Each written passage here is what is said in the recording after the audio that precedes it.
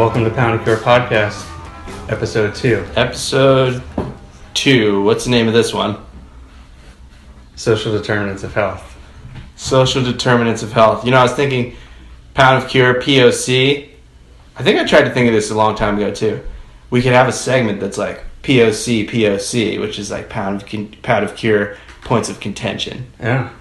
And we can talk about, like, I don't know, if we ever disagree on something. Not that that would ever happen. We could, disagree to discuss the conflict, two sides of an issue or something, as opposed to... So we could literally agree to disagree? Yeah, we could agree ahead of time without, we could talk about issues without focusing on just our personal opinions. And yeah, these guys don't know what goes on behind the scenes. I think we probably do agree on most of these things, but we have similar educations. Yeah, I mean, I think, and we're also right. Yeah. That's the big thing. We're smart, everyone else is dumb. That's why we're, preaching. We're on our soapboxes. We're standing here on soapboxes right now, recording this. To make you smart. Yeah. So you can join the smart team. Join the smart team. Email us your thoughts. Pound and Cure Podcast at gmail.com. Where smart people go for email. There's a little plug. We didn't get paid for that. All right, so today we're going to be talking about social determinants of health. Yeah, correct. And it's an interesting thing, and I don't think most people think about it because I say that because I didn't really think about that until I got into public health and started studying it formally.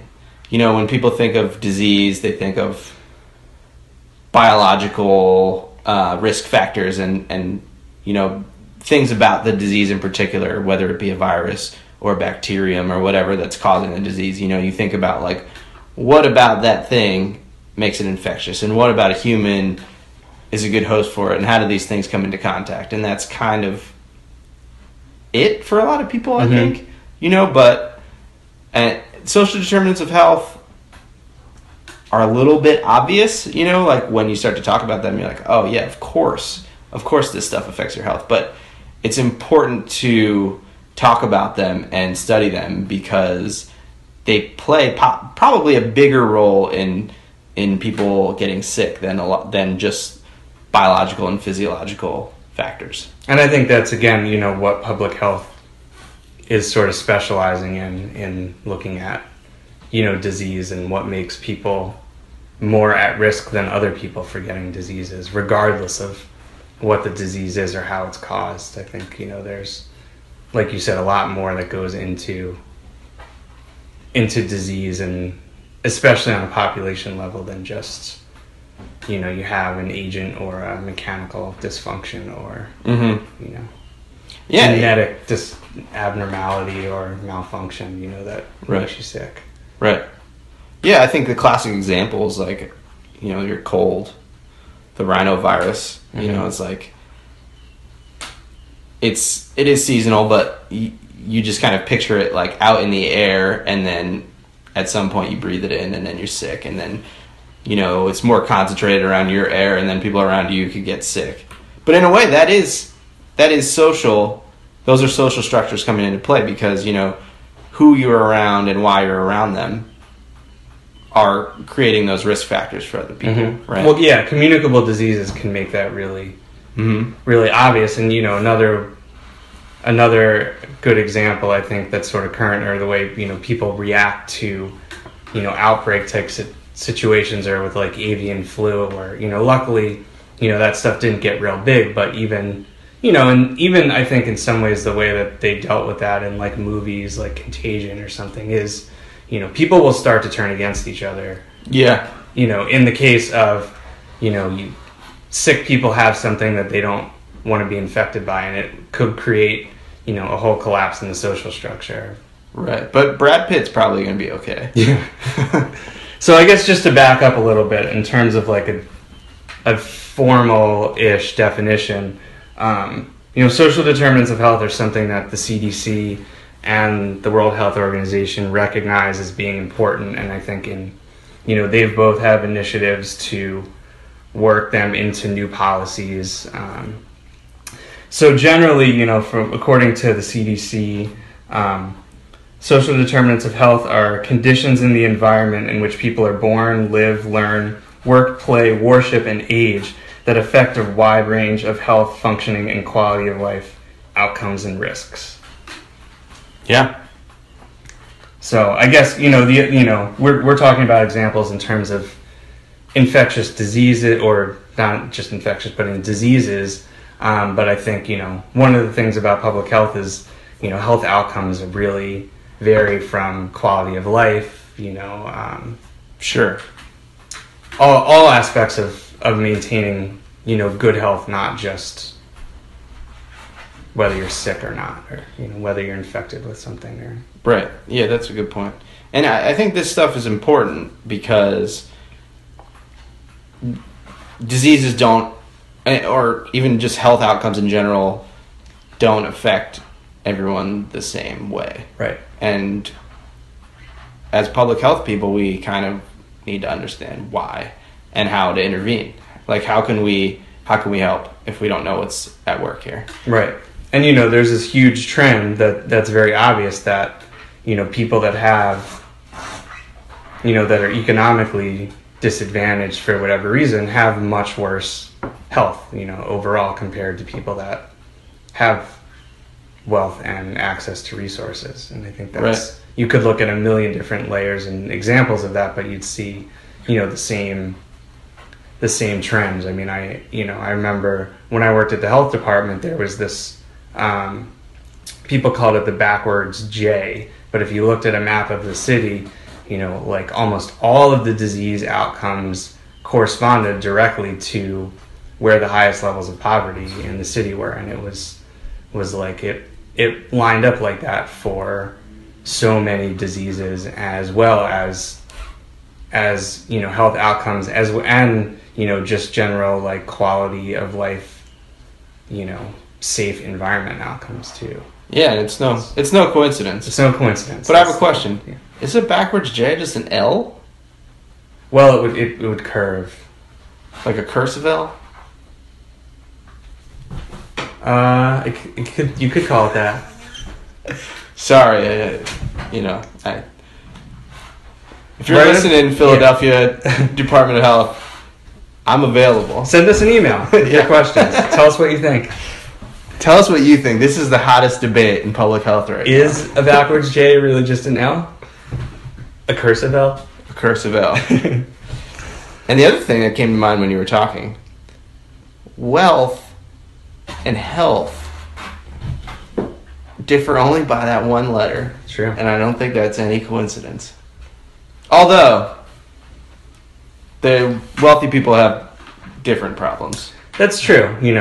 Mental health problems, overconsumption related right. diseases. But I think if you look, on a large scale, those are very small compared to the health problems that the poorer populations have. They're just, I had a advisor, an undergrad, that I think, a lot of the reasons that I went into public health were from her, and influenced by her. But I remember, one of the things she said was about, if you look at people that are living in poverty, if you look at one aspect of their life, look at their negative health, usually their whole lives are a mess. Not to like be critical of people that don't have a lot of money, but usually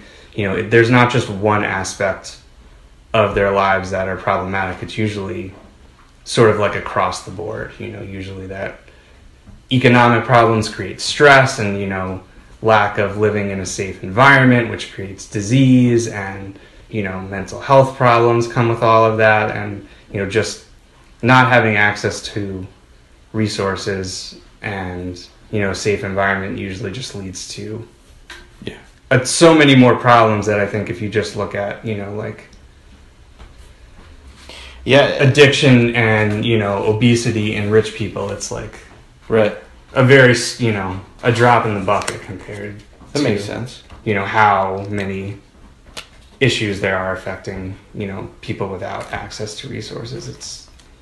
Social determinants of health kind of represent just like a bad chain reaction that end up that end in sickness. Yeah. But there's so much happening, and that's why it's hard to intervene, because there are also a lot of systems in place that make it very difficult to change a lot of these things. Right. And where do you even intervene? I mean, sure, you can improve people's health, or you can treat them for disease, but, if their environment is unsafe for, pollution reasons or, violence risks, their risk of getting injured or dying from something else is still very high. You're not necessarily lowering that overall risk or improving their quality of life just because, you treated them for that disease that was so bad that made them come to the hospital. Yeah. Well, one thing we do in public health a lot is look at what other countries do, and I find it interesting to do that. Americans, I feel like, don't like to do that in general, but public health is really interesting because America and the United States is not the healthiest place, when compared to a lot of the rest of especially the developed world. And we spend the most money on healthcare. Right. So it's kind of that's not a good equation. No. We have bad health outcomes and we're spending so much more money trying to improve them. And especially with different diseases, when you look at specific diseases, it's kind of easier to see, but especially like Europe and Scandinavia, they have a lot of political and just social programs in place that probably directly and indirectly just create healthier populations. And it's maybe hard to make that claim, but it seems fairly solid, and it seems pretty obvious, but it's a very different, the makeup of these populations is very different. Right. Which is hard to compare. It's very hard to compare. Because America's so big, probably too big, but that's my opinion. Too big? Diverse. Very diverse. In all aspects, which makes it, when you look at the averages or you look at trends in that and things that will help all Americans, it's, becomes more of a daunting task. But we also have a huge government, so... Right. But it is easy to look and like get ideas, Other countries propose just like giving everyone money, very simply, which is maybe a good idea. Yeah. Or just like decriminalizing drugs that are illegal here. That's a great example. Prisons, we have the highest incarcerated population, and prisons, we could do a whole episode on that too, but the negative health and social repercussions of that are, it's crazy. It's crazy. Yeah. But what I think is a good example that can elucidate these social determinants of health a little bit? What's that? A disease that everyone's probably heard of. It's called HIV, human immunodeficiency virus, or the virus that causes AIDS. Many or all aspects of society or social structures can play into people's risks of getting HIV. Yeah. And let's talk about that a little bit. All right. So why is HIV a good example of a disease to talk about? Well, I think it disproportionately affects marginalized populations in this country. I think it's not a disease that you're seeing in the average heterosexual white American middle class. It's right. It's disproportionately affecting all, racial, ethnic minorities,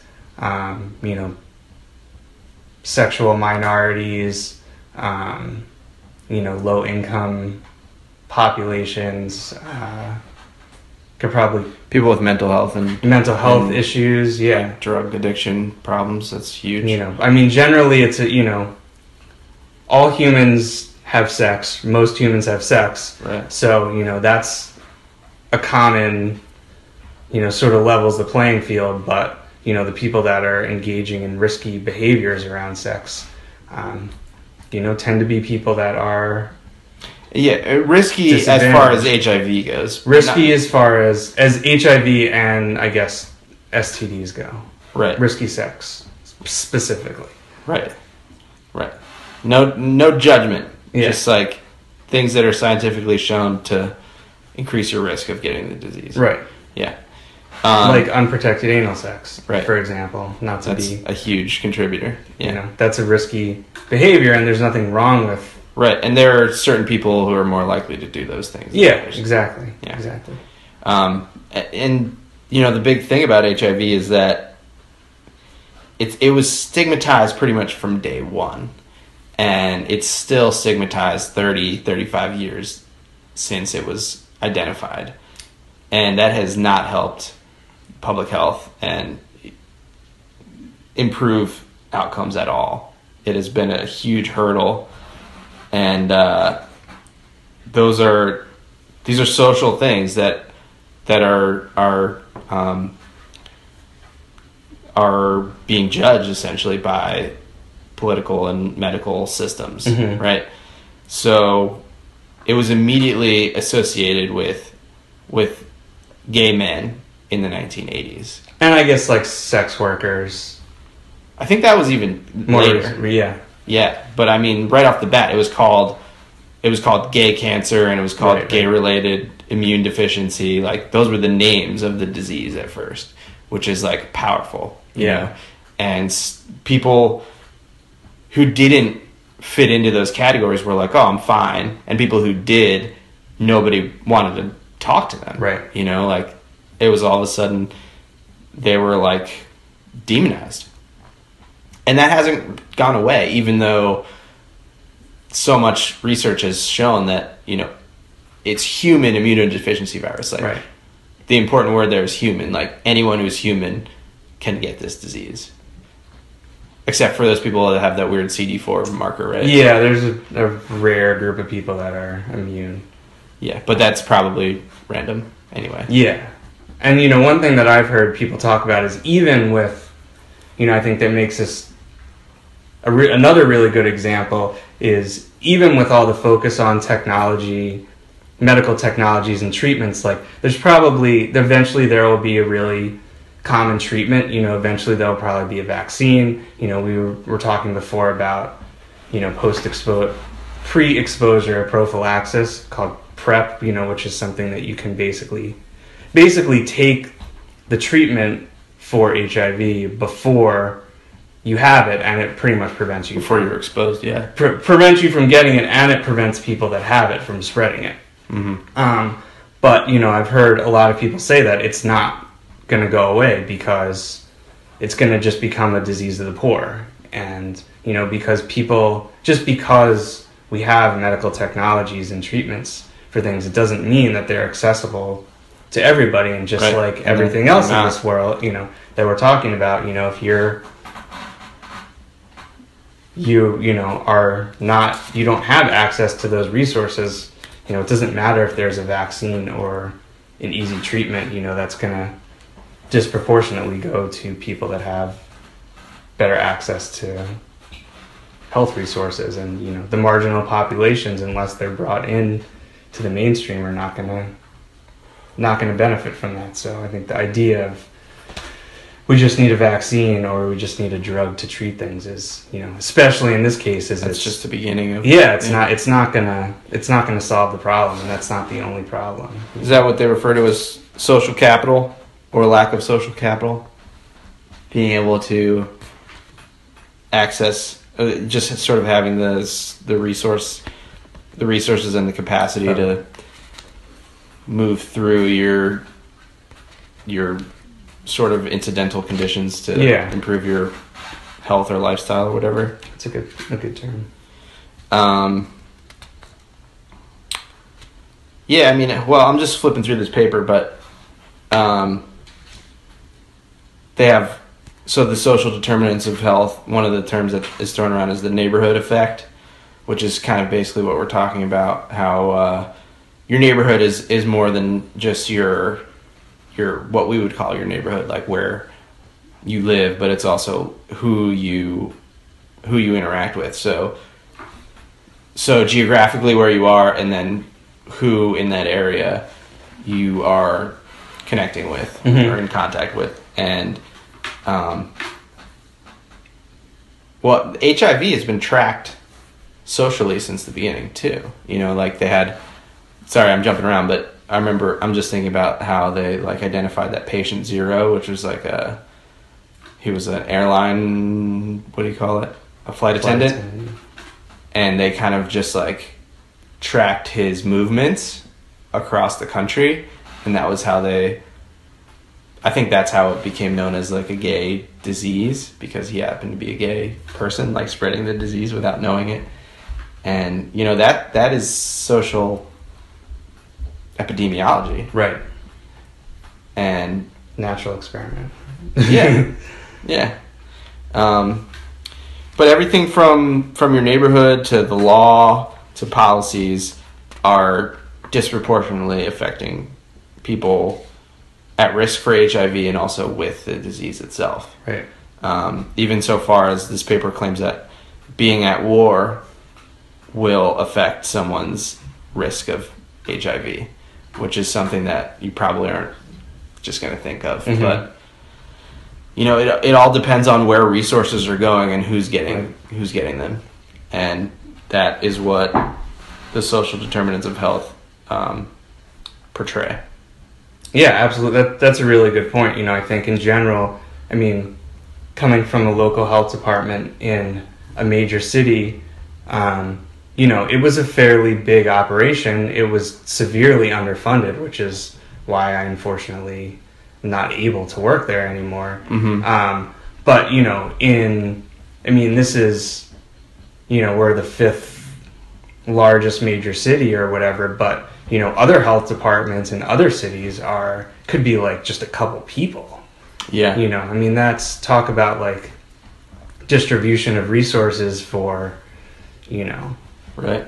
I mean, I guess militarization doesn't really apply on a local level, but even like police and firefighters and, you know, whatever the resources are spent on. I mean, if you're, you know, only having like a staff of a couple people that are tracking and, you know, on the front lines of preventing and treating disease, you know, it's inevitable that you're not going to do a very good job at dealing with that. And I think, you know, the CDC is a really good example of that. I mean, when I was in graduate school, it was during the Bush presidency, and one of the major changes that they did was they removed a lot of medical people from the CDC, particularly epidemiologists, which was why it was so concerning to my professors, I think, and replaced them with military people that didn't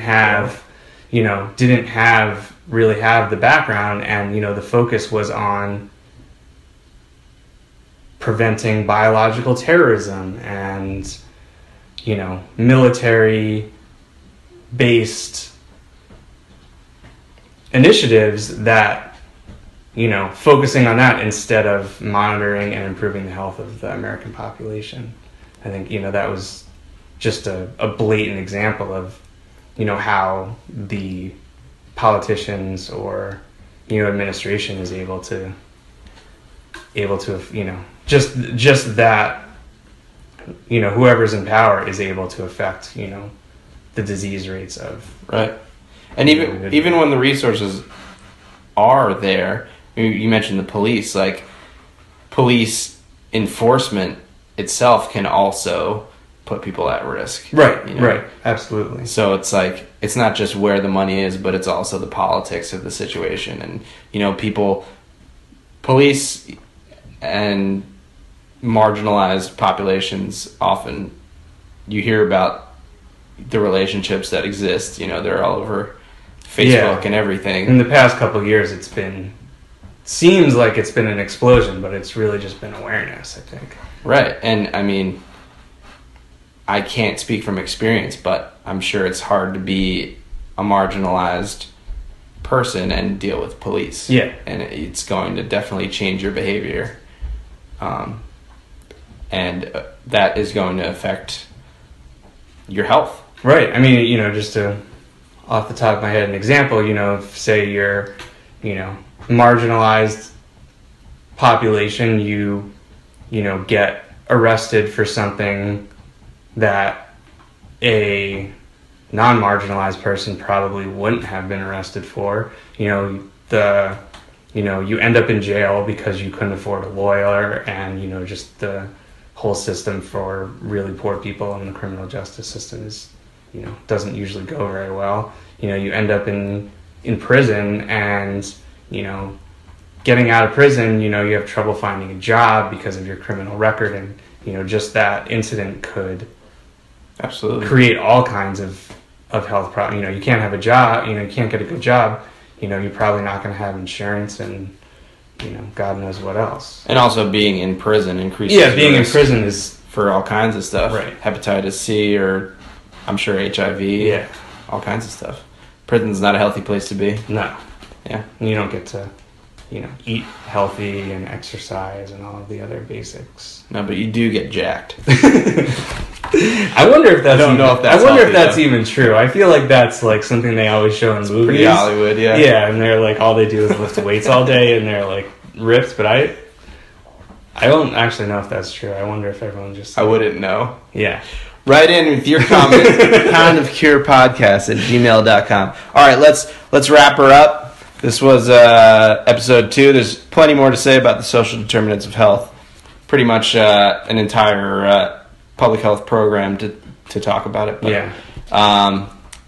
That was all you're getting for now. So, what is your ounce of prevention? I didn't really think about it. No. Not that hard. Do you have one? Do I have one? No, but we can edit out the silence, so it's going to pretend like we got it right away. I mean, I guess the ounce of prevention would be, looking at people's health as a more holistic thing, and, improving the quality of people's lives, maybe as important as screening them for, or, screening them or, educating them about diseases. I think it's, you're improving people's social situation, may be as important, if not more important than just, basic medical care. Yeah, that's pretty much what I want to say too. I mean, health is holistic, but I mean that's public health in general. Yeah. So just prevention. Breathe your own air. That's my real ounce of prevention. Wait, your ounce of prevention is prevention? Yeah. Wait.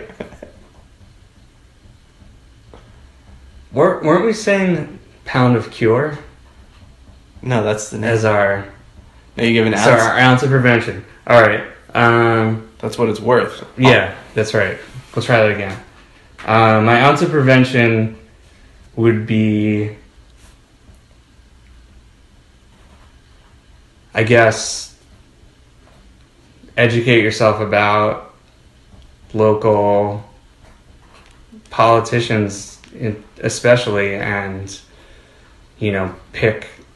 keep that in mind when you're choosing your elected officials, because it could have bigger impacts on your health than you think. So your ounce of prevention is vote? My ounce of prevention is be active in your local political I like that. That's cool. Process. Voting is part of that, but being deliberate in knowing who you're voting for instead of just voting, showing up just and waiting. Yeah. Because I mean, even myself, I know when I vote, for a lot of the local people and the local questions, like I have voted many times when I have no idea what anyone stands for or who they are, and I haven't really heard of the people. And some of them are, city council and all that stuff can be sheriff, can be pretty damn important. Mm. All right. Yeah. Did I already give one? My ounce of prevention is, for the record,